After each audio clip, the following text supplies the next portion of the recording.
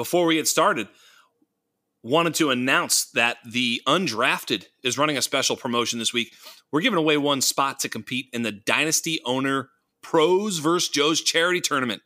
We do have one entry to raffle off to play in a division hosted by the Undroppables' very own Tommy Moe, the podcast host for the 2-on-1 Fantasy Sports podcast, who you all know and love.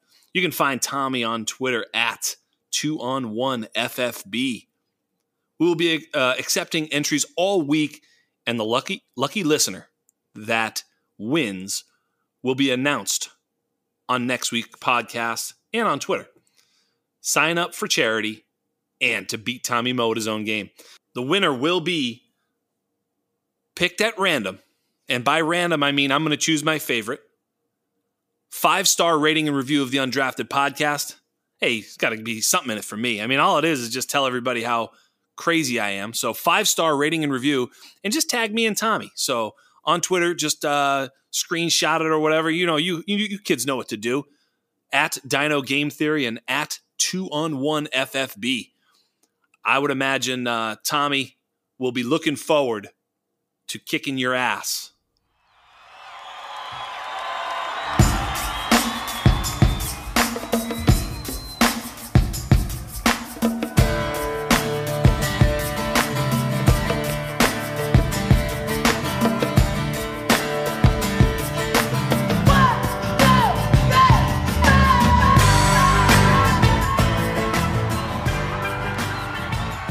Hello and welcome to Undrafted, a Dynasty Game Theory podcast brought to you by the Undroppables. I am your host, Scott Belanger, a.k.a. Jax Falcone. You can find me on Twitter at Dino Game Theory. This is episode 47. Let's roll. And I'll tell you, man, this one was a stomach punch this week. I woke up, I think it was Tuesday morning, and found my boy. I thought it was like fake news, man. It really bugged me. Poor Cam Akers. Pops his Achilles. That one really got me. Those of you who follow and know me know that I am pretty heavily invested in Cam Akers, both in reputation and in actual leagues. We'll get to that. We'll talk about that. I have a really special guest this week, and someone that I'm very, very excited to bring on the show. Someone that I've kind of kept an eye on for a long period of time and does outstanding work. Someone that you should definitely be following for sure. And also checking out his work elsewhere. And I'll tell you where you can find him. He can be found at on Twitter at Justin Boone with an E, Boone.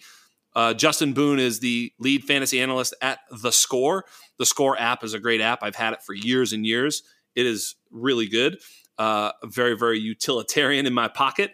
But Justin Boone is an absolute awesome fantasy analyst, and including a dynasty player. And he was kind enough to join the Dino Game Theory Invitational League, which is, of course, I don't know what the hell I was inviting this guy for. He's going to run us all over.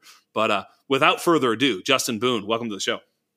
Well, thanks for having me. I mean, as far as Dynasty goes, like in the last few years, I've really gone just head first. I'm trying to convert any league that I have that's redraft to Dynasty, basically. I just want to play Dynasty nonstop, and there's a lot of reasons for it. I mean, we were talking before the show a little bit how, having that year-round kind of aspect to always be able to kind of look at your teams and try to see if there's a trade you can make and, look forward to that rookie draft every year. And there's just so much to like about Dynasty. So absolutely love it.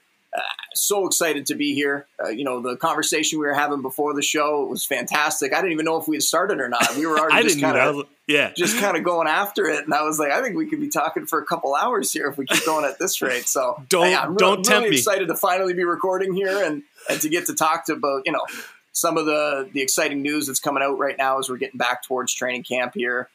And, some of the values and drafts that people can find. Try to help some people maybe, win a few leagues this year, because that's what it's all about. Some of my listeners heard you say a couple hours and like, what, a short show this week? What the hell? Don't rip us off. We want a full show. Now, I'm only teasing. We tend to go long, and it's usually because I'm a little bit long-winded, as you may or may not know. But you're absolutely right, man. The Dynasty thing, I'll tell you what it was for me. I played redraft my whole life, and then when Dynasty found me, it was like when I was playing Madden and they added franchise mode. It was like arcade level to franchise mode. It's a whole different deal, and that's redrafted Dynasty for me. Is that ring true? Yeah, pretty much. I mean, I like, there is a fine line. If you could go way too far, and I've talked about it before. Like IDP for me, I played IDP for a few years, and it was just too much. It was just too much. The amount of time that I was spending on it kind of doubled all of my work, and I started to look at it and go, I don't know if we're gonna have any family or friends left over after this, but it was really fun, and I did enjoy it. And props to the people who are able to do both.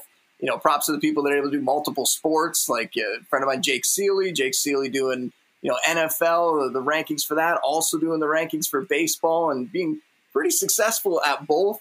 That's pretty impressive because I don't think I could do it. I want to put all my attention into football and into, the offensive players. We're looking at the defensive players as well. Obviously that factors in all the projections and everything, but to go through and actually figure out stat projections for every single defensive player, man, the Mike Clays of the world, I got nothing but respect for them, and they're able to do that.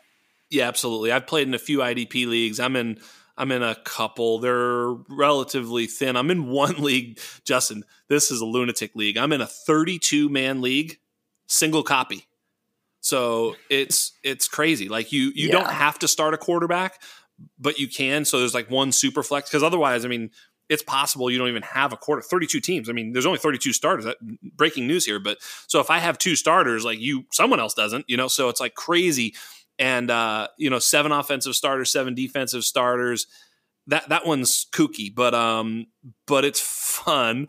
But yeah, I totally understand what you're saying. Like you just start getting into it. You're like, oh my God, I have to know all this shit. I remember when I first got a friend into fantasy football, and dude has a photographic memory, like unbelievable. One of the smartest people I ever met. And so I got him into fantasy football. He goes, I don't know any of the players. I said, you'll know every player within like 2 weeks. You'll know all of them. And he'll be like, no, I'll never know all the stuff And then subsequently, like a month later, he's like telling me about like, the 3rd string tight end. I'm like, Jesus, look at you. You're ridiculous. That's how the obsession begins. Exactly. You dive in and then you just know, like you don't want to know who the backup running back is and wherever, but you find out very quickly as soon as you start playing fantasy football. Absolutely. It's the best. And that's why this time of year is just so exciting with training camps coming back. And, we're about to kind of really go underwater here for 4 or 5 months, but it's going to be a great 4 or 5 months. Well, speaking of backup running backs, let's start there with the Cam Akers news. I think there is just a lot to unpack here. It's not a 1-for-1 for me.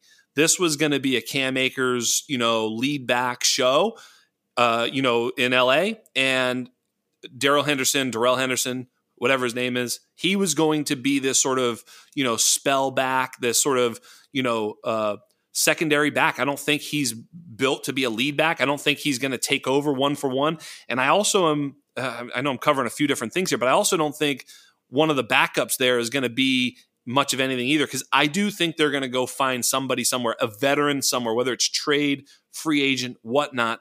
And I think it's going to bring Darrell Henderson a little bit back down to earth. What do you think of all that? Yeah, I mean, I think it's almost a guarantee. I'm with you that they're going to have to bring in somebody else. I mean, Henderson ends up falling in that range of like Mike Davis, Myles Gaskin. And the reason is because those guys are kind of facing the same thing, right? If at some point those teams bring in another back, whether it is, Le'Veon Bell or somebody, or whether we see a Melvin Gordon get released or traded before the season, I think those teams might end up bringing in another body. So right now I have Henderson around RB21. The upside is there, and I don't think it's going to be a 1-for-1 like you said, but I do think there's a shot that he could win over this coaching staff. And we know right now that he hasn't won them over yet because they went out and they took Cam Akers last year, right? So they weren't really happy with what they were seeing from him. But at the beginning of last season, he was producing. In the first 6 games last year, he had 3 games where he went over 90 yards from scrimmage. He had 4 total touchdowns in those first 6 games. So he was putting up some numbers. And then the Rams backfield, the running backs there, they've really been a fantasy force since McVay showed up, right? Even worn down Todd Gurley was still getting enough volume, getting those goal line opportunities. He was able to flirt with RB1 numbers, even kind of when it looked like it was over for him. And now, I mean, we'll see if he ends up getting another job here. But, last year in Atlanta, we kind of found out that it was over for him. There's a lot of things working in Henderson's favor or in whoever ends up being the starter there is favor. Matt Stafford showing up, that's going to help the entire offense. Just a massive upgrade from Jared Goff. And I feel like I've talked about that on like every show that I've gone on this year. I'm also projecting the Rams running backs have the 5th easiest fantasy schedule this season. So whoever gets the touches there, they're going to be valuable. And Henderson showed me enough early last season that I think he could be maybe not the bell cow type back, but definitely the lead back in maybe a 2-man committee. And I'm with you. I don't think Xavier Jones or Jake Funk or Otis Anderson Jr., I don't think any of those guys are going to do anything. I know people are talking up Xavier Jones, that maybe he could be the guy, but I think they're going to end up bringing in, whether it is a Le'Veon Bell or a Duke Johnson. Not totally worried about those guys coming in and kind of usurping Henderson. Le'Veon isn't the same back anymore that he once was, even though people might still think that he still has some of that magic. And Duke hasn't really popped when he's been given the chance before. Now, Melvin Gordon, who I mentioned before, I do think there's a chance that if he gets released or put on the trade block, that's the kind of name that could come in and just take over this backfield. Yeah. So that would be the one that would have me a little worried for Henderson. But yeah, and I think that's the type of back that makes sense there, quite frankly. I mean, what are Darrell Henderson's shortcomings? It's like, pass pro and things like that. Like, he's just not a very refined back. He's pretty athletic, and like you say, he can be pretty successful, with some of those explosion plays. But I think when it comes down to like big games, fourth quarter, big play, like playoff type, I think they're going to want some sort of a veteran all-purpose back. I think that's what they were kind of hoping Cam Akers was going to be, as a sort of all-terrain vehicle that he could be, passing down game, pass block, short yards, the whole thing. Now, while Melvin Gordon still doesn't have any juice left, maybe, he's a pro and he's got enough juice. Adrian Peterson is a name that, you might hear. Marlon Mack. You rubbed the genie and said the magic words, didn't you? You said Todd Gurley. I mean, there's no way they bring Gurley back. Please. I want it so bad. I want it. No, there's no way. I think they're going to give Henderson a shot to prove himself here early in camp and kind of win that confidence that he wasn't able to win before. And then I think they're going to end up adding maybe a smaller veteran addition, one of those other names that I said that I'm not as worried about. One of those guys, even like a Devonta Freeman or something, like bring in one of those guys who is capable, but Henderson's got way more juice, as you put it. And Henderson, he can be an RB2 for fantasy. He's going to be a risky one heading into the season because we've got a lot of time here before now and week 1. So for another guy to show up and maybe take some of that work away. But he's got a shot here to be a top 15, top 20 back if he can hold on to that job. Yeah, and you're absolutely right. I mean, look, the upside is there. I can't argue with that. That offense is gonna have a lot of fantasy points scored, and if Darrell Henderson can somehow, some way find his way into 65 to 75% of that, then that's huge. It's kind of like with the James Robinson thing in the offseason. I kept telling everybody they're gonna bring in a back one way or the other, and nobody wanted to believe it. And I think the same thing here with Darrell Henderson. I don't know who they're bringing in, right? Like, I don't know who, but somebody. They're not just rolling with what they've got. That I would bet a lot of money that doesn't happen. They're going to bring in somebody. The question is who and how big of an impediment to Darrell Henderson touches do they bring in? Maybe it's, like you say, Lev Bell or like a Devonta Freeman. Those guys don't move the needle at all. Those are just they'll just take up some space. They'll get that 10 to 20% touch. That's fine. That's actually the best case scenario. But Melvin Gordon, Marlon Mack trade, things like that, like Leonard Fournette. I mean, I'm not saying it's Leonard Fournette, but a guy like that, just any of those guys that are like, oh shit, they're kind of good. Anybody kind of good in the NFL where they're trying to make space on their roster because of, Sony Michel. I don't know. Like, Sony Michel might be dust, but actually he was pretty effective last year. He may be on the outside looking in New England. Would they make a trade? Like, there's just enough of those sort of pretty good backs that if they got one of those guys, all of a sudden your projections for Darrell Henderson take a big hit. Yeah, we know how the public reacts, right? Like, as soon as one of those guys gets signed, Henderson's value drops. So like you're saying, and kind of in the same vein as James Robinson, like you said, you probably do, from a dynasty standpoint, you probably weren't counting on Darrell Henderson anyway in your starting lineup this year. So yeah, see what you can get for him and see if you can move him now before that value drops. Yes. Is it possible that he comes out and has that, RB2 season? For sure. That is definitely within his range of outcomes. But if you're betting on the odds, if you're looking at the probabilities, yeah, the smarter play, the safer play is to try to trade him away now when the value is high and get on that, because, the addition could come at any moment here. We could get a report from Schefter or Rappaport that someone else has been added here in the next week or two. So get on putting out those trade offers, and it's going to depend league to league, right? Some leagues people are going to be really excited about Henderson. Some leagues people are going to be still excited to get Cam Akers. People are going to want to grab him and take a shot and take on that risk and bring him onto their team and hope that he's going to be able to recover and that next year, the year after, could get back to some semblance of what he was. For me, I have Akers in a few places. I'm kind of like you. I really had him on a bunch of teams and, was looking for that international dynasty startup that I'm doing with Danny Kelly. I took Akers in the third round. I also took Henderson in like the 14th round. So that kind of softened the blow a little bit. Absolutely. But yeah, I kind of want to trade him away right now. I kind of want to get rid of Akers if I can. The problem is I don't think I'm going to get enough for him. In the leagues that I'm in, knowing kind of the managers that I'm up against, I don't think people are going to want to pay anything close to value. So I think I'm going to end up having to hold, but check in your league, kind of put those feelers out there and see, because if you can get a first round pick for Akers, a first round rookie pick, I would take that right now. Just, we know that these Achilles injuries, even, you can look at guys like, Edwin Porras of Fantasy Points. He had a tweet that he put out, 72% return to sport rate, around 50% reduction in power rating, and running backs and linebackers have the worst results when we're talking about a torn Achilles. But if you just want to talk about, I'm no doctor, but just us regular folks, it's a pretty easy equation, right? Just name me another running back who returned from a torn Achilles and had like a prolific career. Well, I'll ask it this way. Name me another running back that was prolific before he did it and then didn't return. The list is shitbags. Like, everybody will bring up this list of his age, the type of player he is, all the running backs. That, every year medicine gets a little bit better, so we can kind of cross our fingers and hope, because we saw in the past, even with ACLs, that used to be a year long or more. Bingo. And now you look at an ACL tear, guys are coming back, 9-10 months, and they're back on the field and ready to go. So yeah, you can hold out hope, but I am very, very worried. And I don't know that at this time next year that Akers' value isn't going to continue to drop, because, what if Henderson ends up looking really good? What if they go out and they draft somebody else because they're worried about Akers? Like, there are a lot of things that could happen.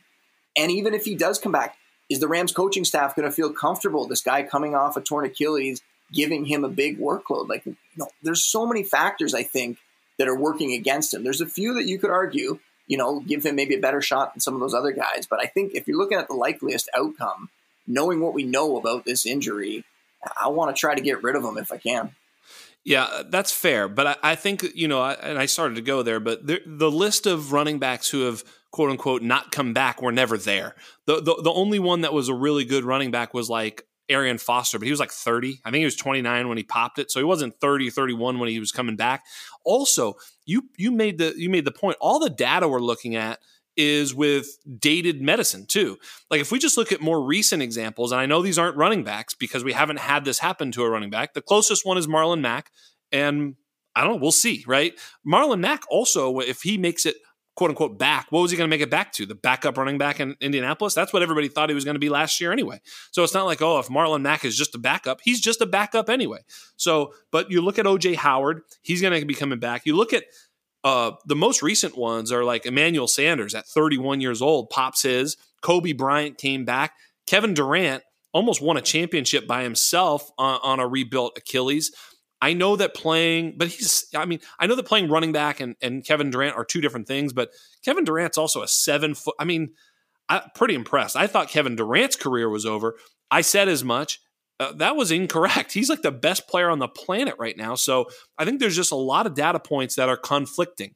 To say because, Monty Ball or Mikel Lashore didn't come back that this kid won't, I just think that's not really the data points I'm looking at. So with all due respect to Edwin, the running back linebacker thing, if especially if the medicine was bad. Our doctor at the Andropolis had also put out something. It was talking about how the Achilles is like the strongest tendon in the whole body, and it's not very vascular.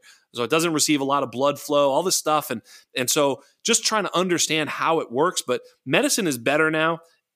I'm going to be looking at O.J. Howard and especially Marlon Mack. If Marlon Mack can be adequate this year, it gives me hope for Akers. But you're right, because when Akers comes back next year, if he comes back, right now 21 is done, 22 becomes in question. But if somehow, some way, by this time next year, 12 months, they say somewhere between 9 and 15 months is the recovery point. If at some point in the summer next year, he's good to go, well, then he's more valuable than a first round pick. So the first round pick is the sort of hinge point. I would never sell him for a second, and I would definitely sell him for multiple firsts. But that single 22 first in a bad class, I'm not so sure. Well, I guess I'll put it this way then. Like, would you be looking to go and trade for him? Would you be going to look and pick him up anywhere? Because I don't see myself doing that unless the price is extremely low, kind of like you said, unless I could do something for second-round picks or something. Yes. I wouldn't be willing to give up that first to get him on my roster and throw him on my IR spot for the year. I don't want to do that. And like I said, I don't know how many of the leagues that I'm in, how many of the managers – I don't think many of them would be willing to do that either. So I think he's going to end up sitting in my IR spot as a hold, and then I'll just be kind of crossing my fingers and hoping that you're right. And obviously on top of all this, I mean, we're wishing him the best, right? Even though I'm speaking kind of skeptically about what could happen here, I want to see more than anyone. I want to see him come back and get back in the field and be kind of the one that breaks the mold and shows us what could be done for a running back with a torn ACL. So we want to see that happen, and it would be a great story if it does. And yeah, let's go. Doctors out there, whoever's doing the surgery, all that, let's go. Let's get this together and let's get this guy back on the field and at least as close to as possible to what we thought he was going to be this season. I'm totally with you, by the way. And so, let's look at where we have him in Dynasty, because this is kind of interesting now. I agree with you that if I'm buying, I'd buy for a second. I'd have a really hard time giving up a 22 first straight up for him. Like always, I think these trades are generally better done with packages. If you can trade, Akers plus a first for a premium back, that might make sense, right? That's maybe for a Nick Chubb, right? Hey, now all of a sudden that Nick Chubb guy, maybe he's not as competitive. He's like, look, I turned it into the dice roll of Akers and a first. My team was already kind of bad. Now it goes into that, auto tank. But now I've got a young back in tow and a first round pick. That could be the type of trade that makes some sense, So I'm looking philosophically what might make sense. But if you look at a 22 first and Cam Akers, they're almost like the same asset. In other words, you ain't going to play either of those in your flex spot this year, and next year it's a coin flip.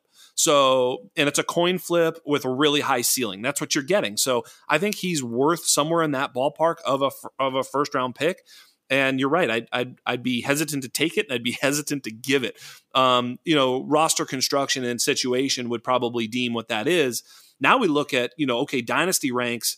How far down does he fall? I mean, we did talk about this. We texted a little bit about this. How far down does he fall? And have you changed your mind since I asked you? Because I know my mind is changing all the time.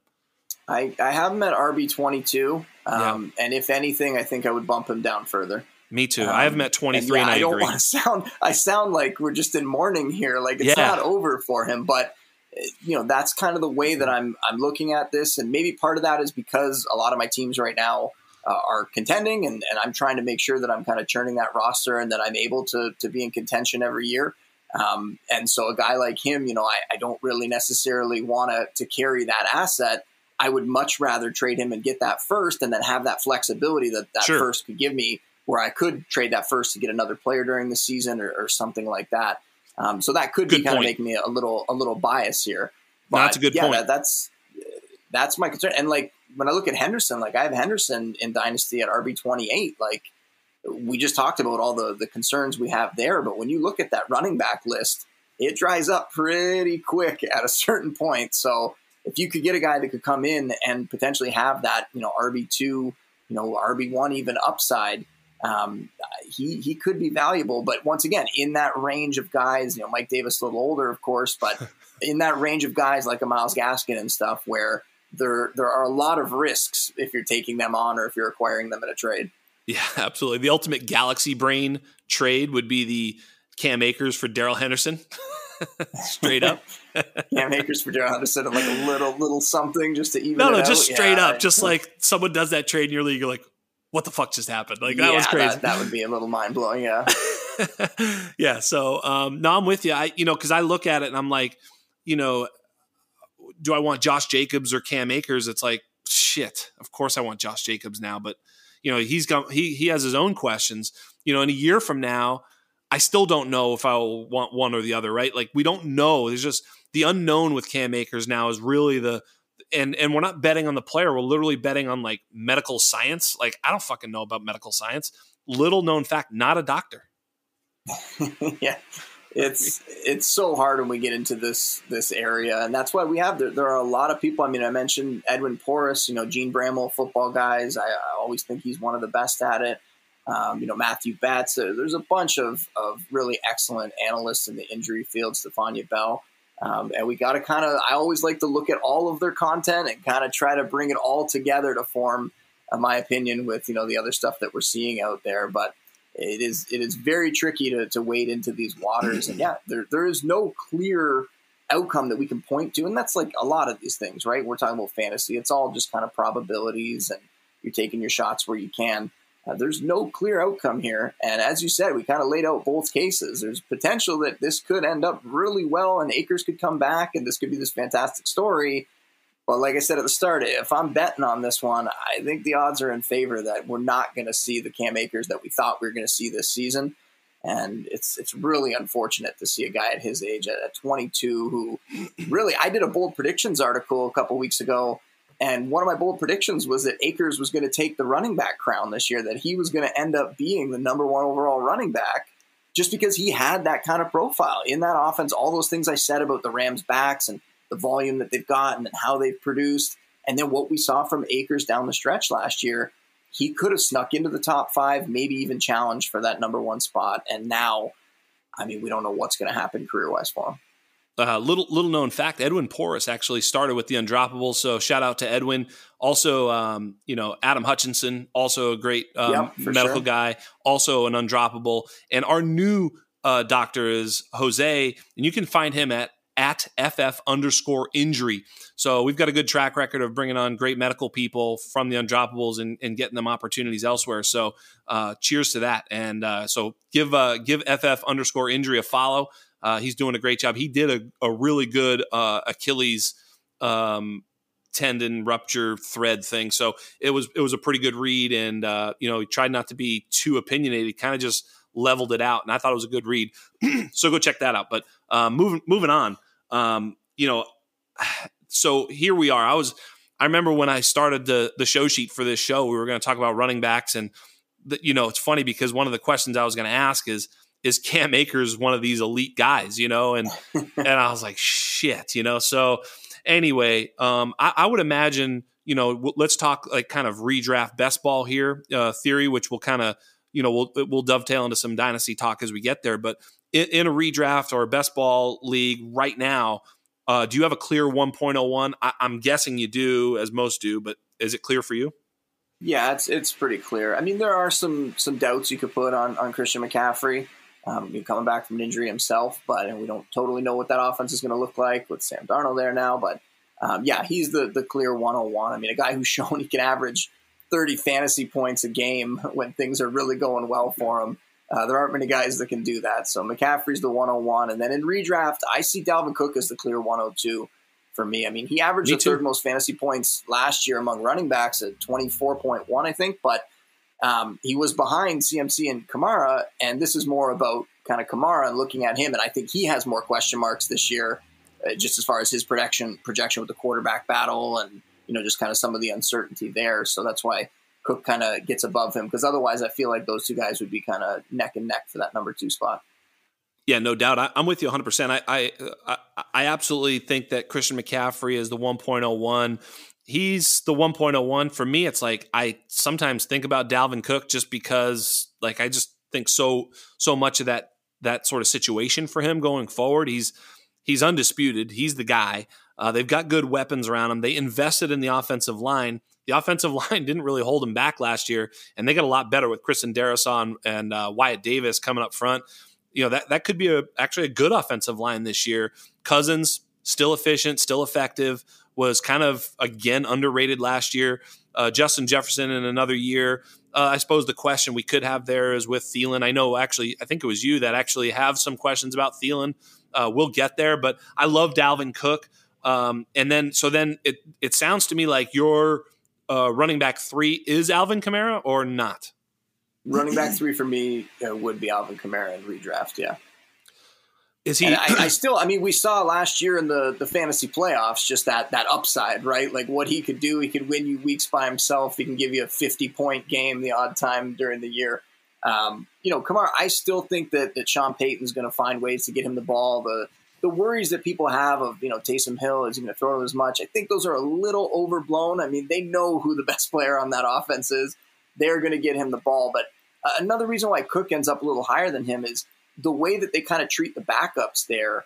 Alexander Mattison doesn't really get worked in that much, whereas some of those other top backs, they have a second back in the offense like a Latavius Murray for Kamara that gets a decent amount of work in the offense. So it's another reason why we're sad about the Akers thing, because he looked like a guy who could be that kind of bell cow and maybe join the McCaffreys and the Cooks as a guy that's taking a massive amount of volume in his offense, whereas, Kamara and some of these other top backs, people have concerns about Jonathan Taylor. Obviously, Nick Chubb might be one of the best running backs in the league, or if not the best, and yet he's got to share a backfield with Kareem Hunt. So these other guys tend to have someone else in the backfield that's at least chipping away at their work a little bit, whereas, right now CMC and Cook don't really have anybody that's getting that much volume in their offense. That's right. The other guy that doesn't have very much chipping away at his production is a guy coming back from an ACL that I think is, got to have him at my RB3. I keep seeing him slip because of injury situation, and that's Saquon Barkley. I don't know, man. From Saquon, Kamara, Henry, JT, Zeke, even Aaron Jones and Nick Chubb, like that whole, and now all of a sudden you're starting to see Najee Harris, Eckler, Antonio Gibson. That's a huge tier for me that I don't necessarily know how to parse. If if we're running a team together and we're on the clock in the late first, and you're like, hey, I think I want to take Antonio Gibson here. Like, what's the argument against that? Like, not much, right? I mean, it's like that's a pretty good pick. I'm not saying it's the right value pick, but Aaron Jones, man, Aaron Jones, if Rodgers comes back, would immediately be vaulted would climb at least 2 or 3 picks, in ADP. So I think there's a bunch of guys there that have a little bit of question mark. We could sing the song about why they're a risk, starting with Barkley and Kamara, as you've done. Derrick Henry doesn't catch balls. Jonathan Taylor has competition, new quarterback, right? Like there's just so many. Zeke Elliott, has Tony Pollard. Although Zeke, man, if he can stay healthy in that offense, there's an argument for him to be number 3. That's definitely true. I mean, he's another one that has one of those guys, Tony Pollard. How much is he going to get involved? But yeah, I have Zeke right up in the top 5. Barkley is so interesting. You talked about him. I mean, I think I've found a lot of value in grabbing some of these guys coming back from injuries that, maybe you feel a little stronger about than other people. Most people are worried about the guy coming back from injury. I know especially Barkley's not doing anybody any favors here because he's talking about how, he might not be out there. He's not really sure what his timetable is early in the season here. Right. I'm sure they're going to try to do everything they can to have him out there in week 1. I also think it's just so easy to forget how good some of these superstars are, like a Barkley, like a George Kittle. George Kittle gets bumped down, and I love what Darren Waller did down the stretch last year, and I have Darren Waller as my tight end too, but Kittle is not far behind. I think there's a good chance that, whether it's Barkley, whether it's Kittle, we're going to devalue these guys a little bit and push them down draft boards, and then they're going to come out and remind us early this season, oh, right, these guys are like maybe the best at their positions, right? Like these guys are just so true superstars and so elite. Barkley, other than CMC, I mean, Barkley is the guy who could kind of just shake things up and put himself right on top of that list. If he comes back and he's healthy, now a lot of mouths to feed in that offense now. They've added a few more, but his skill set, I mean, he definitely could end up as the number one running back if he's healthy for the whole season. I would argue the mouth of Galladay is actually going to help Saquon by stretching the defense. If you tell me that the mouth of Kadarius Toney takes anything away from Saquon Barkley, then take me now. Yeah, it's going to take Toney a little bit, I think, before he ends up being fantasy relevant, if he becomes fantasy relevant at any point. I think it's going to be at least a year before we see him get any sort of consistent volume to produce in that offense. But, I mean, even a guy like Kyle Rudolph, like how many times have we seen Kyle Rudolph stealing touchdowns around the red zone? Like, there's a lot of receivers in that offense now, where before it was, very condensed and they needed Barkley to, trying to catch 100 passes in a season kind of thing. He might not have to do that. And then if you add in, they have some concerns early in the season about his injury, and maybe they ease him in, that could bump his numbers down. But in the second half of the year, let's say this year, like how many running backs would you want in your lineup over Barkley, right? If Barkley comes back and he's healthy by the middle of the season, there are not many running backs that you're going to want to start over him.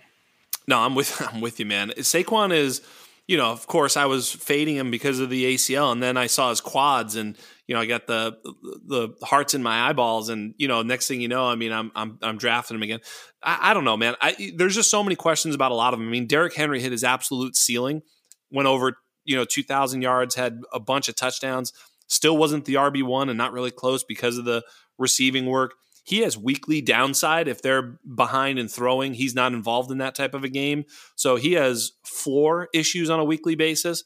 He doesn't have ceiling issues. He can rush for 4 touchdowns and 250 yards in a game. So the ceiling is always there. But, so he scares me a little bit. JT, it's not really the skill. It's just whether or not he's going to get targets for me. Because targets is where he eats, man. I mean, he was a very efficient pass catcher in college, which people don't remember or realize. And he was one of the most efficient pass catchers from the running back position last year as well. I think he only had like 2 or 3 balls targeted that he did not catch. And then when he catches it, he's making people miss, running people over, and threatening the goal line every single time. So he's kind of needs those catches. With Marlon Mack coming back, I don't think he takes really anything from him in that way. But, Nyheim Hines obviously is a very skilled receiver. I mean, he's not Tariq Cohen out there. He's legitimate good. And so I wonder what that Phillip Rivers leaving, what kind of impact that could have on Nyheim Hines, right? Like we kind of pegged Nyheim Hines for maybe like that poor man's Eckler role last year, and that's kind of what happened. I think he was like the RB16 or something crazy by the end of the season. Right. And now moving forward, like, is Carson Wentz really going to use him that much? Maybe, but I think it was a tale of two seasons with Taylor last year. Early in the year, he had a couple games where they gave him big volume, but for the most part, they were kind of running like that 3-man committee, and they were kind of easing him in. And I think the coaching staff has talked about this. And then at a certain point, halfway through the year, they felt more confident in him, and then they started to use him like a workhorse. Now, there are a million factors. The schedule was so easy. They had all these positive game scripts, but he was getting used in the passing game. He was getting used really as like what could be like a top 5 fantasy back. And we know the talent's there. They have a strong offensive line. I don't think they're going to want to bring Carson Wentz in and just throw it all over the yard with him. They're going to want to continue to lean on that rushing attack. I still really like Taylor here. I have him kind of just behind those top guys, and I wouldn't be shocked if he sneaks up into that top group. I have similar concerns with a guy like Derrick Henry as you, just the volume, right? Over 700 touches the last 2 years. You just wonder. Last year before the season, you hate to kind of try to predict these injuries, but before the season last year, it was Christian McCaffrey, and we were just going, he's really stayed healthy for a long time here, and he's getting all this volume, and the odds seem like he's got to go down at some point, and that's what happened. Now, alternate universe, maybe it doesn't, but you can look at some of these sometimes and start to kind of play the probabilities. And I think Derrick Henry, his age is getting up there. It's possible he's just an alien, and he's going to keep playing here and just keep dominating, and December will roll around and he's putting up 200-yard games. But I would be worried about Henry staying healthy for the whole season, and that's why, in a similar vein to like the Darrell Henderson injury we just saw, we could see someone like a Darrington Evans, or maybe even to a lesser extent like a Brian Hill, end up being a really valuable fantasy asset as soon as Henry goes down. So I like Darrington Evans. I've been grabbing him a lot of places. I think they could use him in the passing game. And he's one of my favorite backups to roster this year. Yeah, I mean, Brian Hill is a very, very sneaky dynasty stash because you're right. If Derrick Henry were to get hurt, which obviously is impossible, but if if he were to get hurt, it wouldn't be the Darrington Evans show. It wouldn't. He's not a feature back. That's not what he is. He's very good. I'm with you with loving Darrington Evans. Like Henderson, where he might be he could be like the lead guy, the explosive guy, but there's going to be another back working in with him. No doubt, maybe even goal line, et cetera. So, he would be capped a little bit, but I think it would be a 50-50 show with somebody. Again, you never know if they're going to bring someone else in. The JJ Zacharyson, who, by the way, is in that league with us, which is going to be fun. But he had pointed out a lot of times when we pick a handcuff, we're usually wrong anyway. So drafting handcuffs is stupid because you pick one, you're like, that's the guy, and then it isn't the guy. So there's a lot of instances like that. Yeah, we don't think that way. We're like, nope, that's the guy. If he goes down, boom, RB1 coming. But usually that's not the case. So, but that's why like the 49ers backfield for so many years here, it's just kind of been like, just get pieces of that backfield. Just get pieces. Maybe you'll end up with a guy. Maybe it'll be week 2. Maybe it'll be week 14. Who knows? But just grab the third, grab the 4th-string running back there because if they get the start, they're going to be able to put up numbers. And that's why with the Titans, it's not that anybody's going to come in and put up Derrick Henry numbers. No. It's just that now that you have this really efficient offense, they're bringing in Julio, so that efficiency, I think, is going to continue. You have these great passing weapons. Defenses aren't going to be able to key on the rushing attack, and that'll open up some lanes for a guy like Evans or maybe Hill. That first week of the season, I will be watching the Tennessee Titans. That's all I'll tell you. I can't wait to see Julio and A.J. Brown on the same field. That'll be fun. But I think what's interesting is it sounds like, I don't know, maybe you do a lot of best ball drafts too. And in best ball drafts, you have various, draft spots and you can kind of change it up. I'm in so many at a time. I'll take Kamara this one, Zeke that one, yada, yada. I'll just mix it up. And, I don't have to, but if you're in, if we're talking to the masses. You certainly talk to the masses at the Score. You've got a big podcast, a lot of people listening, a lot of people looking for, hey, what's this dude's rankings? And should I take Derrick Henry over Jonathan Taylor or whatever, right? And it's like, you rank them and it's like, well, it's not like, I don't know. I mean, it's so close. They're like 5 and 6, 6 and 7. It's not like definitely Taylor over, Chubb or whatever. It's like they're all kind of good. So if you're in one league, it's super hard to determine if you have the 5th pick, who should I take? That's the hardest part. I'll ask the question this way. I know you did a recent draft that you talked about on the pod, and it was a 10-man mock, and all 10 first-round picks were running backs. Yeah. And, I know in a draft, I'm usually looking for those premium running backs, and at what point in a conventional draft, again, I mean, obviously if it's tight end premium or things like that, it completely changes. I get it. But in a sort of very conventional, let's just call it a 12-man league, at what point are you willing to pivot off of those premium running backs and move to a Kelsey or a Hill or perhaps somebody else? It's late in the first. I'm not looking at my rankings right now, but, I would say around pick 8, pick 9, kind of in that range, just after the midway point in the first round. That's when I'd start to consider a Tyreek Hill or a Stephon Diggs or definitely Kelsey. It's wild. I never thought that we'd see a tight end kind of get up to that value where we're taking them in the first round, but it has definitely happened and it's definitely worthy. I mean, Kelsey last year, he's worth it. When you put him up against the receivers, he was averaging the wide receiver 3 on the year. It's unbelievable the kind of numbers that he puts up from the tight end spot. And everybody wants to talk about I got this late round value at tight end. I got this.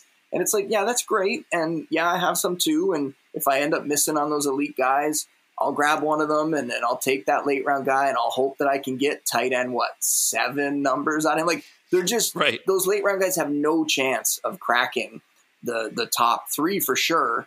And I think this year, maybe even the top 5.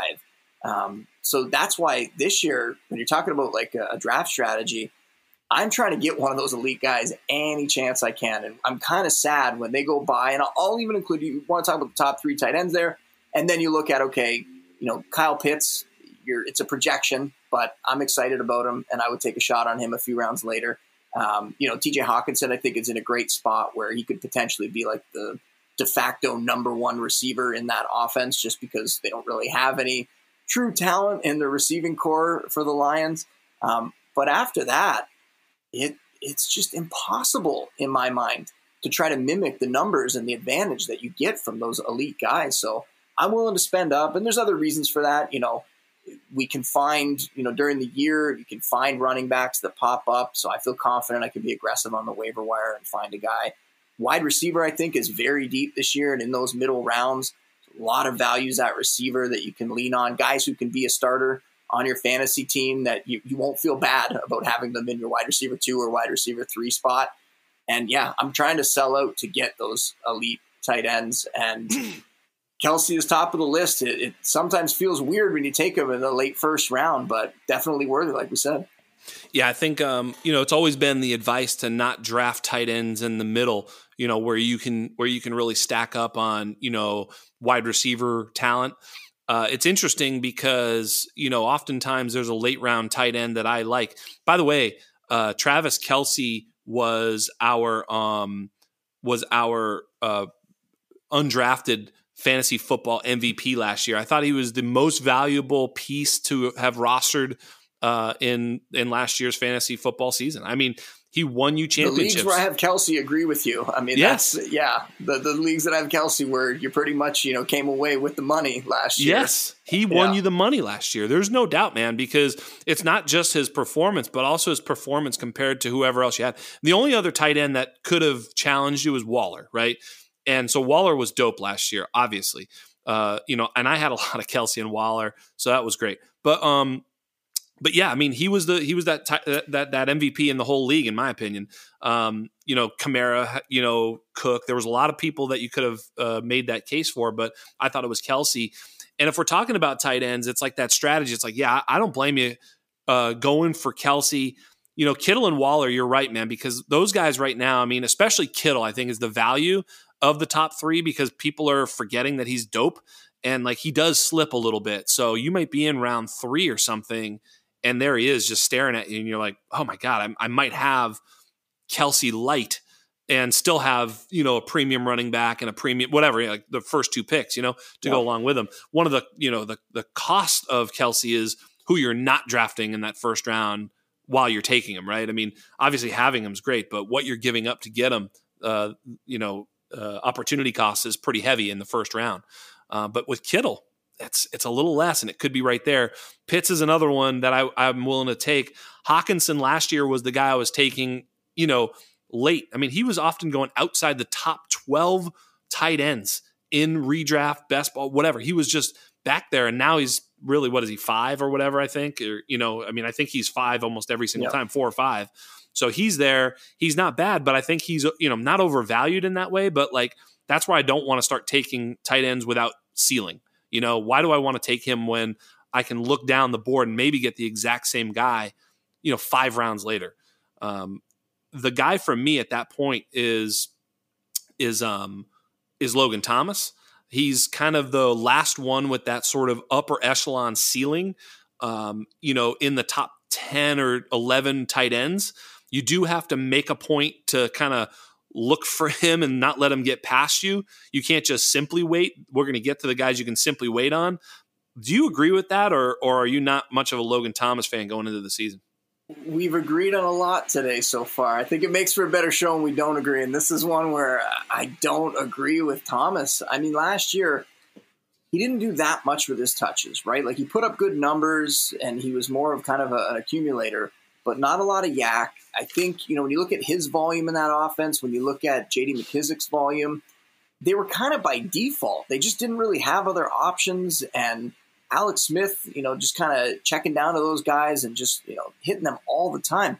Now they bring in Curtis Samuel, who is projected to get over 100 targets. That's not just me saying that. We've had beat writers saying that. A guy like Adam Humphries, who can play in the slot, not a fantasy option. I'm definitely not recommending him as that, but a decent real-life addition, a guy who can, might get, 60, 70 targets. Like, he could put up something like that. He ends up being kind of one of those frustrating guys when you're looking at the fantasy stats at the end of the day. You're like, what, Adam Humphries got that much work today? Like, why weren't they throwing it to McLaurin or whoever, right? That's what's going to end up happening some games this year. Diami Brown, the rookie, just another weapon. We'll see if he ends up doing something this year. We talked about Antonio Gibson a little bit earlier. They're talking up using him more in the passing game, having him run more routes. So Thomas is decent. I just don't think that he has the same upside and I was on him last year. I liked him last year, not as a guy that was going to end up being, challenging Kelsey or anything like that, but somebody that I felt pretty good could end up being a tight end one in the season. And that's what we saw. I just think he's going to have a really hard time repeating those numbers based on those other guys that they brought in. But I want to hear your argument. Convince me here why maybe I should have him a little higher up my board. Well, I'd be more than happy to. So here's a couple of things that stuck out to me about Logan Thomas last year. First of all, he was the number one tight end in snap percentage. He was 98% snap rate. So he played on almost every single down. What that tells me is that the coaching staff trusts him wherever the hell they line him up. He was in the slot a pretty good amount. He played well over 1,000 snaps. Was in the slot 600 of them. He was wide 124 snaps, which is actually a lot. In line 324. So he didn't play too much in line. He was a receiver. Now here's the thing. You mentioned he was an accumulator of stats. I totally agree. Right? It was like he only had 6.1 yards per target. Like that's terrible. I'm with you. But here's the thing. Washington quarterbacks had an average yards per attempt of 5.7. Like they were so anemic. You sit there and go, yeah, he only had 6 touchdowns. I mean, you'd like to see more touchdowns. They only threw 16 touchdown passes. He accounted for 40% of their touchdown passes. Like if he can get 40% of the touchdown passes in this offense, it's going to be bonkers. So I think, first of all, I don't think he'll get 40% of the I'm not saying that. I'm just saying like his performance last year, I think, was a little bit shrouded in how terrible they were, right? How often was a Washington quarterback sitting in the pocket waiting for a 6'6" seam route, from a 6'6" tight end, a seam route to open up? Never. Like they were just throwing it like very quickly. Like J.D. McKissick, here you go. Like there was just so much nervousness in that quarterback room. None of them were good. None of them were standing in there. Now, I think Ryan Fitzpatrick will stand in it. Just to give you some frame of reference, 5.7 yards per attempt from the Washington quarterbacks last year, cumulative. Over the last 3 seasons, Ryan Fitzpatrick is at 7.9 yards per attempt. So you're talking about a whole lot more productive throwing the ball down the field. I think that's where Logan Thomas will win. He's also a matchup nightmare in the goal line. We saw Fitzpatrick utilize a similar player in Miami and Mike Gesicki. And when he was targeting him, he was targeting him in contested catch situations where he would throw the ball up to him. Logan Thomas, 6'6", 250, ran a 4.61. He's very athletic. I just think he does have that ceiling because of his athleticism. Now, the run after catch, I agree with you. I just don't think there were a lot of run after catch opportunities in that offense anywhere. So I think you're right. I think that the weapons actually help him. I think Curtis Samuel is going to play and be better than whichever Sims was playing for them last year. McLaurin, right? McLaurin's good. I think Logan Thomas will play over Adam Humphries in the slot. I think they'll play Adam Humphries in the slot sometimes when Logan Thomas is inside. But at 98% snap rate, I don't think they're taking this kid off the field for Adam Humphries. I think the efficiency goes up. It sounds like we're both pretty high in the Washington offense. I guess it's just a matter of where we think the targets are going, and I think it's going to be focused around McLaurin and Curtis Samuel and Antonio Gibson, and I think that's going to kind of push Thomas. And like I mentioned, I don't think there's a chance that we're going to see McKissick get 110 targets or whatever he got last year. It's definitely not going to happen. Another thing working in your favor for Thomas and I mean for that offense as a whole, their schedule down the stretch when you're looking like down close to the fantasy playoffs, week 13 on the Raiders, the Cowboys, the Eagles, the Cowboys again, and the Eagles again. Those are the 5 games towards the end of the fantasy season. So we're going to see some good numbers from that Washington offense. And from somebody. It's just a matter of who it's going to be, whether it's the guys I mentioned, whether it's Thomas, like you're on, somebody's going to be scoring a lot of touchdowns in those games. No doubt about it. No doubt about it. Yeah. I mean, you just look at a lot of his, his target share was number 7 in the league and at the tight end position. He was number 3 in total targets at the tight end position. Like he was just really heavily targeted in an offense that had, Terry McLaurin, J.D. McKissick still soaking up a lot of targets, but I just think they're going to be so much more efficient with Ryan Fitzpatrick. I mean, really, this kid is really good. I mean, I say kid, he's like 40 years old, but you know what I mean? He plays like a kid out there, man. He's got fire. That's going to be his team. He thinks it's his opportunity for a Super Bowl, and I tend to agree with him that they've got a shot at the Super Bowl with that defense. It'll get them where they want to go into the playoffs, in my opinion. He was also he had 17 red zone targets. I think those continue. I just think he's a player and again, if you're looking at, I'm not necessarily looking to reach for him, by the way. The way I look at it is you look at that, okay, Kelsey, Waller, Kittle, Pitts, Hawkinson, Goddard, Mark Andrews. Okay, Noah Fant. That's usually your top 8. So now Logan Thomas is there, and after that, it's a lot. Tyler Higbee will probably push him to number 10.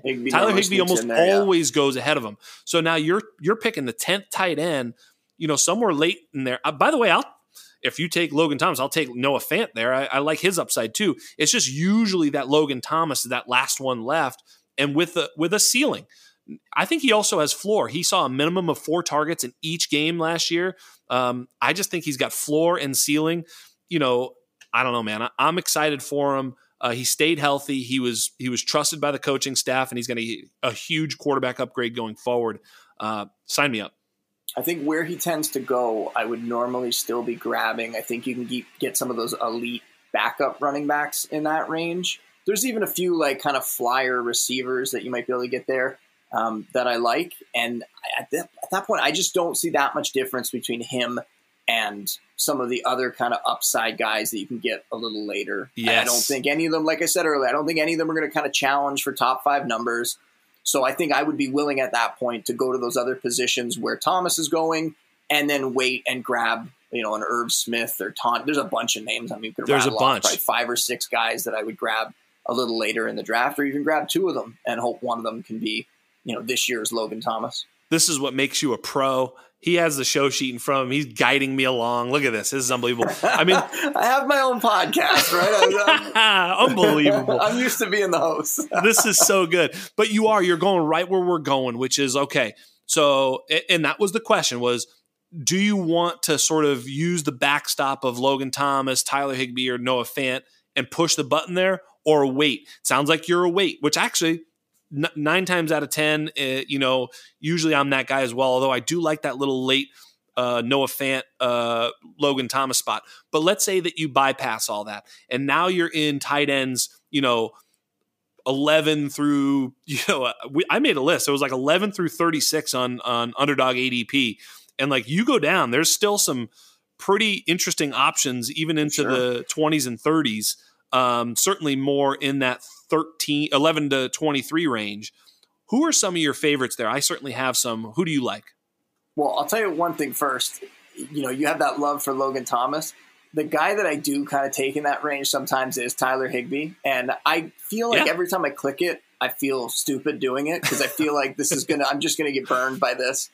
But it's this irrational love of Tyler Higbee from what he did a couple years ago down the stretch, and now Stafford's there, and it's just I want to tell myself this story that he can get back to being that guy that we saw at the end of 2019, where he was somebody that maybe he could challenge for top 5 numbers at tight end. So anyway, that's the one. That's my blind spot. Hey, let me tell you. So Tyler Higbee, I think he scored 3 touchdowns in the one game that Gerald Everett didn't play last year. But the other thing going for Tyler Higbee is that Evan Silva thinks he's going to have a big season. So I'm probably wrong. Evan Silva's probably right. And I should just start saying Tyler Higbee is the guy there instead of Logan Thomas and just copycat the GOAT. But I'm okay with Higbee, and I do see the upside there and the appeal. But I got to walk my own way and put my chip on the Logan Thomas square. But who do you like after that? And so having said that, I'm going to say again, I think the smart move, if you don't get one of those elite guys, is to wait and grab one of these guys that we're going to talk about. And I threw out 2 there. I mean, Irv Smith, he's going at tight end 12. People are going to look at that Mike Zimmer quote where he said that Smith's role isn't going to change at all now that Kyle Rudolph's gone. We knew that to an extent, right? We knew they were going to continue to run these 2 tight end sets. that he was never going to get that like elite volume. It wasn't like it was all going to condense and just be him. But with Rudolph gone, Smith can become that red zone guy I mentioned at one point earlier. You know, Rudolph's kind of that guy that you just hate because he ends up vulturing those touchdowns away from the guys that you would rather see score them for fantasy. When Rudolph went down last season, Smith was already playing beside Tyler Conklin. Like, he was already sharing the field with him. It wasn't like he was just the only tight end out there. And during that time, small sample size, it was like 4 weeks, Smith averaged the 8th most fantasy points among tight ends over that final month there. So he could put up those top 10 numbers. Robert Tonyan's a guy that I ended up grabbing in Scott Fishbowl just because the discount I got on him. Right. And you mentioned it with Aaron Jones earlier. If we find out that Aaron Rodgers is coming back, and who knows if he's going to end up in Green Bay or not, but if we find out that he's coming back to the Packers, Tonyan goes from like tight end 13 to tight end 8 or 9 in my mind. I think he's going to jump a couple of those guys based on what we saw from him last year, based on the general excitement about, you know, Rodgers coming back if and when we find that out. So I think, you know, in that situation, I think he ends up in the top 10. Adam Troutman is somebody that love Adam Troutman. He is very, very athletic, guy who can stretch the field. But this one is more about just look last year. Jared Cook, kind of a declining Jared Cook in that offense, ended up as a top 10 fantasy tight end, mostly based on the touchdown production. And the Saints love throwing touchdowns to their tight ends, 21 touchdowns to tight ends over the last 2 seasons. So Troutman being, you know, a younger option, like I said, more athletic, maybe a guy that can give them even a little more than Cook did last year. And then if you want to go even deeper, I mean, Gronk last season, you know, this might sound silly, but like, you know, you look for these guys that have like the touchdown upside, because sometimes that's all it takes to get into the top 10. If they can have that kind of big, you know, 7, 8 touchdowns or more in a year, they could get into the top 10. And Gronk last season, after he knocked the rust off, he had those first couple weeks, he joked that he only got brought back to be a blocker and all that sort of stuff. He was a tight end 5 on a point per game basis from week 5 to the end of the regular season. You know Brady's going to look for him in the end zone. So Gronk's a guy that you could put into your lineup. And, you know, you just hope that he gets the touchdown for you. I don't think he's going to have huge yardage, but somebody that's in a great passing offense. And I think he's going to have more good weeks than bad weeks this season. So, you know, there's a lot of options. And like you said, you can even pair 2 of those guys together and kind of hope that one of them hits for you at the end of your roster. Yeah, I love it. I mean, you look down that list of, you know, it's you know, Gesicki I think is overvalued because of his situation. I mean, you want to talk about a guy who might get squeezed out of the slot because of incoming talent. I mean, Will Fuller and Jalen Waddle are added to the team. Devontae Parker is still there. That's 3. Unless they're playing 4 wide, Mike Gesicki's on the outside looking in because he is not a tight end. He's a slot wide receiver. So that's a little too rich for me if I'm taking him above Irv Smith, Tonyan, Troutman. No, thank you. Even with like Parker and Preston Williams healthy last year, Gesicki was still incredibly inconsistent. Yes. And it wasn't until those guys got hurt that he really started to have some bigger games down the stretch. So, yeah, I'm all the way out on him. I have Gesicki like at tight end 16 or 17 at this point. Yeah, and I'm not looking at the splits, but if I had to guess, I would guess he was more effective with Fitzpatrick than he was with Tua. That may be wrong. I don't know. I think that's wrong, but I think, like I said, I think it has more to do with the fact that those other guys were hurt later in the season. Like Preston Williams got injured in the second half of the year, and Devontae Parker, I know he went out in week 14, and Gesicki scored 2 touchdowns that week, and I know that because I didn't have Gesicki in my lineup, and I actually lost the playoff matchup because of it. So those are the ones that are just kind of burned into your brain. But yeah, he had some bigger games, I think, down the stretch, but it was more based on who was available in the offense. And there were some games where he was kind of the only guy. And you want to talk about Yak, and maybe the best wide receiver on his team is Jonnu Smith. I don't know what the hell is going to happen with Jonnu. I mean, he was an infuriating player to roster last year because of his, you know, up and down. I mean, it was just brutal. You're like, why aren't they giving him the ball? Every time he touches it, he rips off 30 yards. But like, he's going at like whatever this is, like tight end 17 or whatever. I mean, that's upside at that spot. And they paid him a lot of money. I mean, it's going to be him or Hunter Henry, like someone. Or if you want to pull the Ian Hartitz in the International Dynasty League, we're in, just draft them both, and then you'll find out, right? One of them should emerge, you would think, right? You can afford He was both. on my show. He was on the Score Fantasy Football podcast yesterday talking about how he kind of regretted that move, and it might have been after he had a few drinks that he made those picks. But, yeah, I mean, it is possible when you look to these offenses, and this is a thing you can do when you're looking at these kind of lower level tight ends and hoping that somebody can emerge. Look for these guys that could be, either the de facto number one, which is very rare, or more often than not, and kind of like Jared Cook last year, like that de facto number two receiver in the offense. And we could see either of those Patriots tight ends end up being, either the number one or the number two pass catcher. So definitely some intrigue. I mean, when you look at the overall projection for that offense, I'm just not overly excited about the passing attack there. No, so I tend to stay away from them. Maybe in best ball, I'll go with like an Aguilar or something, or Jacoby Myers maybe at times. But there's still a possibility that we see one of those guys based on what they paid them and what they've done with tight ends there before, that they really focus and use one or both of them. Yeah, you're 100% right. It's like not an offense you want to bet on, but one thing I will bet on is somebody's going to do something in that offense, right? I just don't know what it is, or right? You know what I mean? Like, I don't really like Jacoby Myers, don't like N'Keal Harry, don't like Aguilar, don't like Hunter Henry, don't like Jonnu Smith. Well, someone's doing something. I don't know which one, and it's a little bit of a riddle, but I would imagine, you don't have to look too far into the tea leaves to see that, like, they signed these two tight ends in the same offseason. Obviously they have some two tight end plans. Call me a detective here, but obviously, right? And so moving further down, there's two injured tight ends that I really like, and hopefully they can come back and play. But Blake Jarwin and even OJ Howard, you mentioned Gronk, and I think Gronk is a very good upside play, but he's also been hurt repeatedly, like every single year for the last like 3 or 4 years. He's also maybe someone that'll try and, I don't know about save for the later season, save for the playoffs. I was just going to say that, yeah. Right. I know I would. If I were the coach, I'd be like, dude, we don't really need you right now. We've Antonio Brown. We got plenty of shit going on. Just chill back, man. You're a blocker, like you said. Like, you're the dude. Now, if OJ Howard and this Achilles, which, by the way, I have no idea now. We're not a doctor, but, and Blake Jarwin in that offense, if he is back. So those two guys have pretty good ceilings for being drafted outside the top 22 or something like that is incredible. Yeah, no, for sure. And I loved OJ Howard 2 years ago, and he kind of burned me.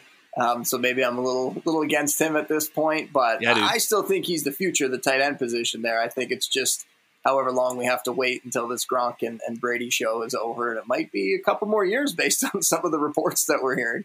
Absolutely. And there's still Zach Ertz out there. I don't know if he's completely cooked. Is he just washed? Is that what's going on here? And he's just nobody wants him on their team whatsoever at all? Sure looked like it last year. I think the Eagles are also probably asking for more than they should get back. And I think other teams are looking at it going, well, we're not going to pay that salary. We'll let you release him and then we'll go sign him, right? And we're I'm a Bills fan, and I think the Bills are in that mix. I think they would like to have him, but they're not going to overpay at all to get Zach Ertz at this phase of his career. But there's other guys. I mean, he could end up Ertz. It would be a nice story if he kind of ended up with the Colts, right? And back with Frank Reich and in that offense. And, if he's there, could be kind of interesting. If he's not, Mo Alley Cox is somebody that's flashed before that is another. I mean, now we're going super deep if we're talking about two tight end leagues or something like that. But Mo Alley Cox is somebody that in that offense, they like throwing to the tight end. They just tend to spread it out quite a bit. And they have Jack Doyle and they got Granson there, the rookie. So are they going to kind of use all of them, or will they kind of focus just on Mo Alley Cox and give him a shot to maybe be the guy? If that's the case, he could jump up into the mix with some of these other guys that are, tight end twos with a little bit of upside. Yeah, but Justin, you say like as if being this deep is like a bad thing. I'm going to tell you right now, like look at last year, Logan Thomas and Robert Tonyan weren't even in the top 25. I mean, maybe Logan Thomas was, but Tonyan was not even on the radar. People were drafting Jay Sternberger at pick 25 before they were drafting Tonyan. So sometimes you have to look a little deeper to try and find these guys, because I think we get tight ends wrong almost every year. And, they get hurt. There's a lot of injury attrition in at that position, of course, because they're getting – they have to block defensive ends, and they're getting smacked by linebackers. They have to run with safeties. They get their legs taken out when they're catching, balls above the rim. And like, it's a dangerous position to play. I know I drafted CJ Uzoma in the Scott Fish Bowl, hoping he can make it back. So, I mean, you look at these deep players. I mean, Pat Freiermuth, is it out of the realm of possibilities that he just is a good player and he outplays Eric Ebron. Like, I don't know. You know what I'm saying? Like, there's going to be someone that comes from there, that sort of spot in the draft and plays. What if Jared Cook just can't be healthy? Donald Parham. I mean, I know it was Donald Parham season, all off season. It was fun. And I'm kind of a little bit of a Parham fan, but like someone in that group could certainly, elevate their game. Tyler Conklin. Keep going here. You're going to start talking about Tim Tebow on the Jaguars. Come on. He's scoring a touchdown in week 1. You mark it down. He might even throw it to himself, like that jump pass he did in college, but then he's going to sneak around and catch it himself. That's not out of the question. Nice. I mean, you could actually even look at the Jags and say, like, James O'Shaughnessy, I think, would be their starter. You know, the season was starting today, and you could go so deep with it here. I think I have a little bit of resentment too, because when I'm doing like the Fantasy Pros rankings, I tend to rank, tight end 30, tight end 40, even at times. Yes. And as I'm doing it, I'm just going, nobody cares about this, right? Nobody cares. No one is using this for their lineups. No, why am I even doing this? Well, but at some point, there from that. At some point, you're like, I don't know. Would I rather who? And for me, just for the record, all I'm looking at is ceiling, because I really don't give a shit if someone has, like, who cares? But Parham, Mo Alley Cox, those guys actually have ceiling, right? Like, if somehow Mo Alley Cox is playing 80% and getting a 15 to 20% target share, like that dude could score a lot of fantasy points because he's an athletic freak. So I'm just looking for upside. Blake Jarwin in that offense has upside because they're going to score 30 points a game every single game. So that's what I mean. It's not like, oh, Blake Jarwin's this like hidden gem. He's a fine player. Mo Alley Cox is a fine player, but without opportunity, I don't need 2 or 3 targets a week. Like, who gives a shit? So that's not necessarily what you're projecting. And that is actually what you're projecting when you're doing your rankings. You're trying to figure out seasonal projections, who's going to finish above. And that's how you have to do it when you're trying to be a good ranker. I get that. I do the same. But when you're trying to be a good prognosticator of opportunity and where to find it, you want to be able to pick that guy up as soon as he shows anything, because once he scores the 2 touchdowns the next week, it's over. It was like Tunyon last year. I put out a tweet after week 1. Tunyon had 0 targets, 0 catches, 0 yards, didn't do anything. But he played on I think he ran like 28 routes or something like that in week 1. And I was like, hey, now you might want to pick this dude up. Very interesting. This is where because if you're not first, you missed him, and I wasn't projecting him to score whatever he did, 10 touchdowns. I had no fucking clue, but I knew that if he's running 28, if he ran 28 routes a game, every single game, then he's somebody. So, you kind of have to just look for those kernels, those nuggets, and try and take action as soon as possible.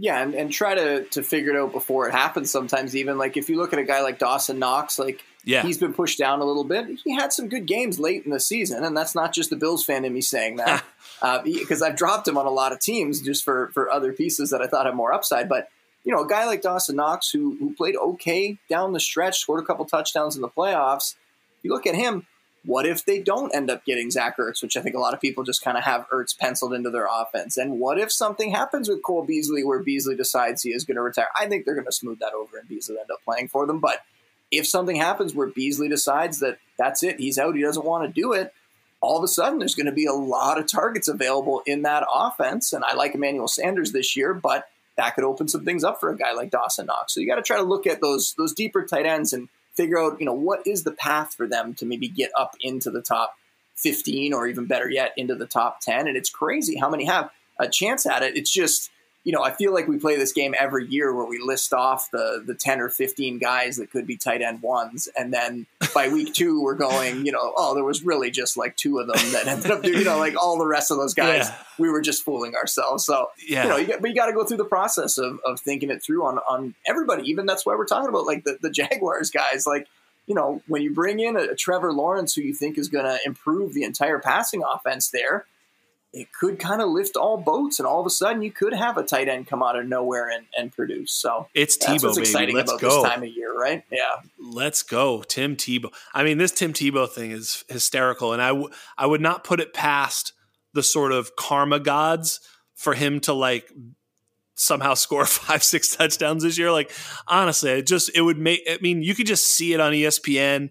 Tebow at it again. Like the whole thing, you can just see it. Or, of course, he's out of the league. I get his floor, but his ceiling is so much fun to talk about. It's just too good. Yeah, I don't think he's going to even make the team here, but if he does, come on, don't do it. Oh. If he becomes fantasy relevant this year, I might just have to shut the laptop and walk away. No, man, just embrace it. Embrace it. It's going to be so good, dude. I can't wait. At least stay off Twitter for a few days. Oh, it's going to be delightful.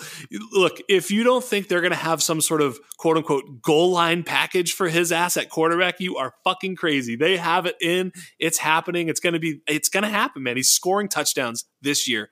He's making the team and he's scoring touchdowns. He'll play special teams. Like he'll do whatever, man. I'm telling you, he's a coach's son, man. He's making the team. And by son, I mean, Red Zone Channel is going to be all over that anytime Tebow touches the field. Absolutely. It's going to be delightful. I'm telling you.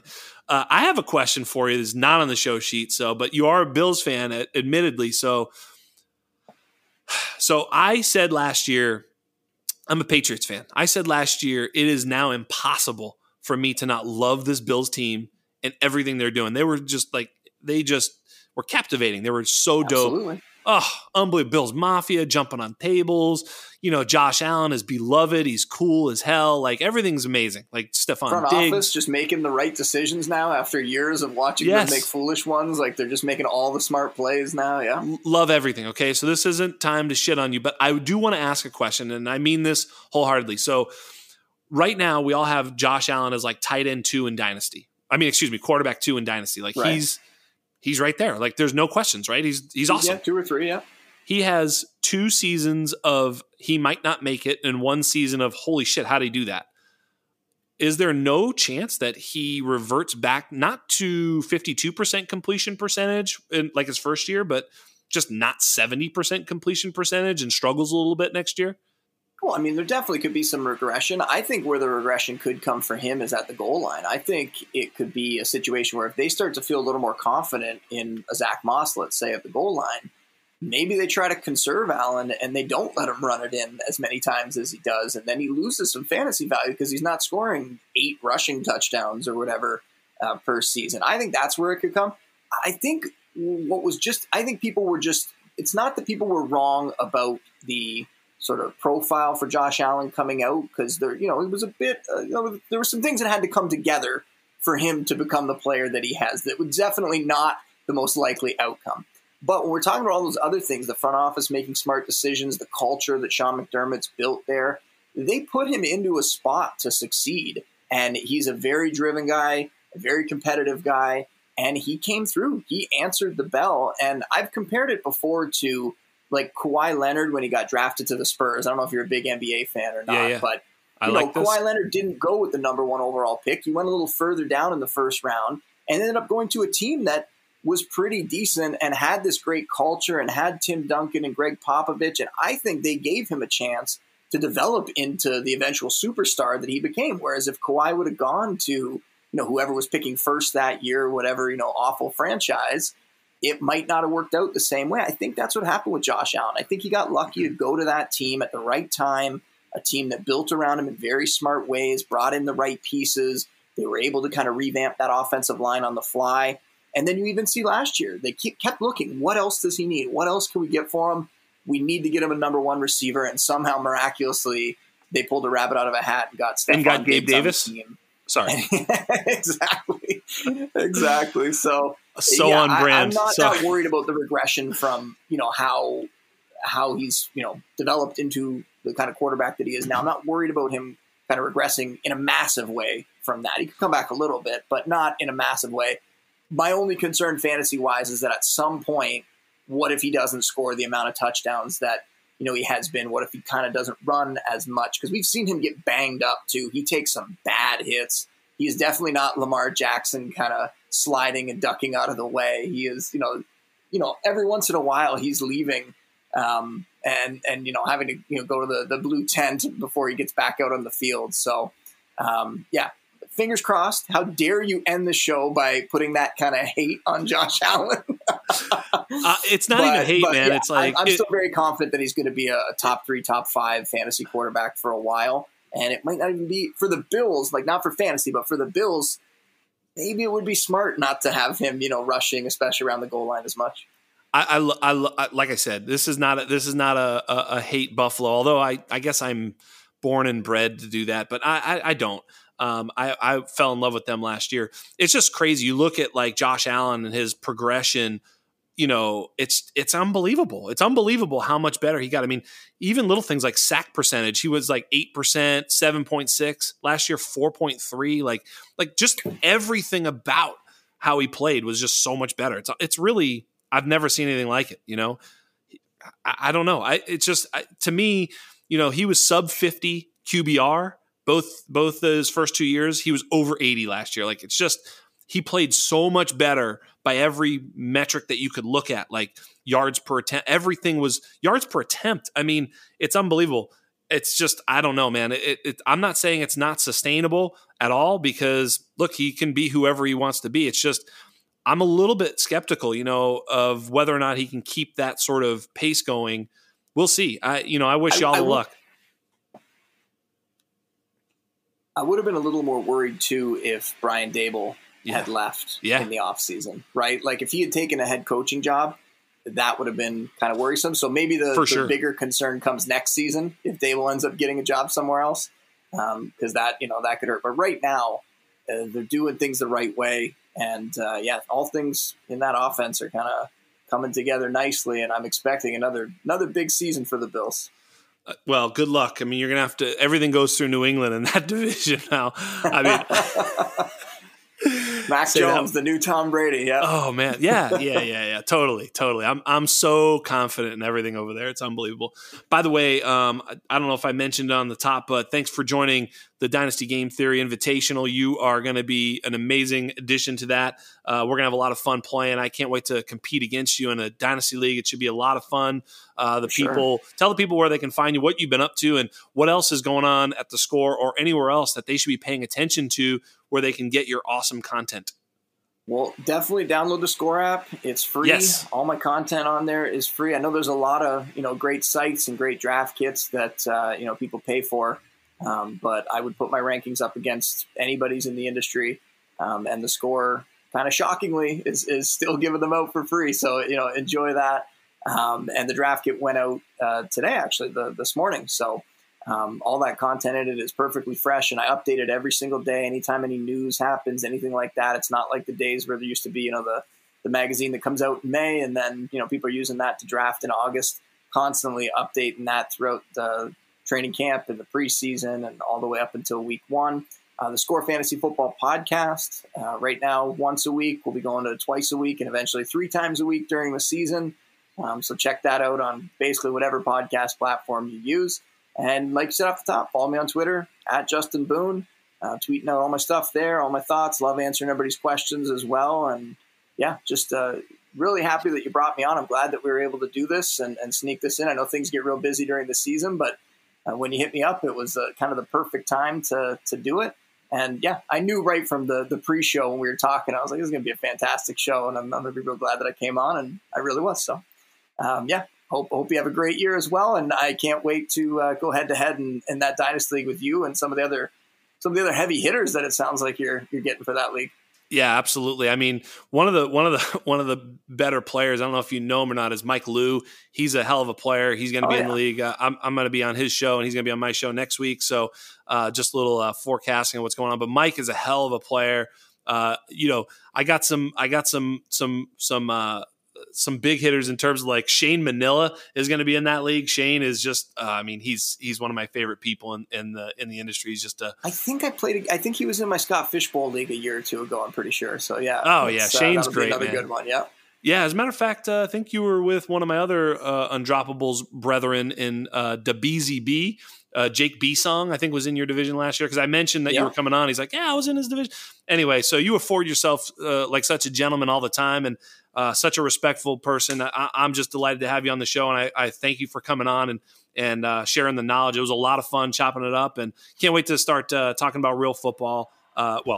Them playing the actual game soon. So with all that, I want to say thank you very much on behalf of everybody at the Undroppables, on behalf of everybody at the Undrafted, on behalf of my esteemed producer, Michael P. Duncan, on behalf of Justin Boone. This is Jax Falcone. We out.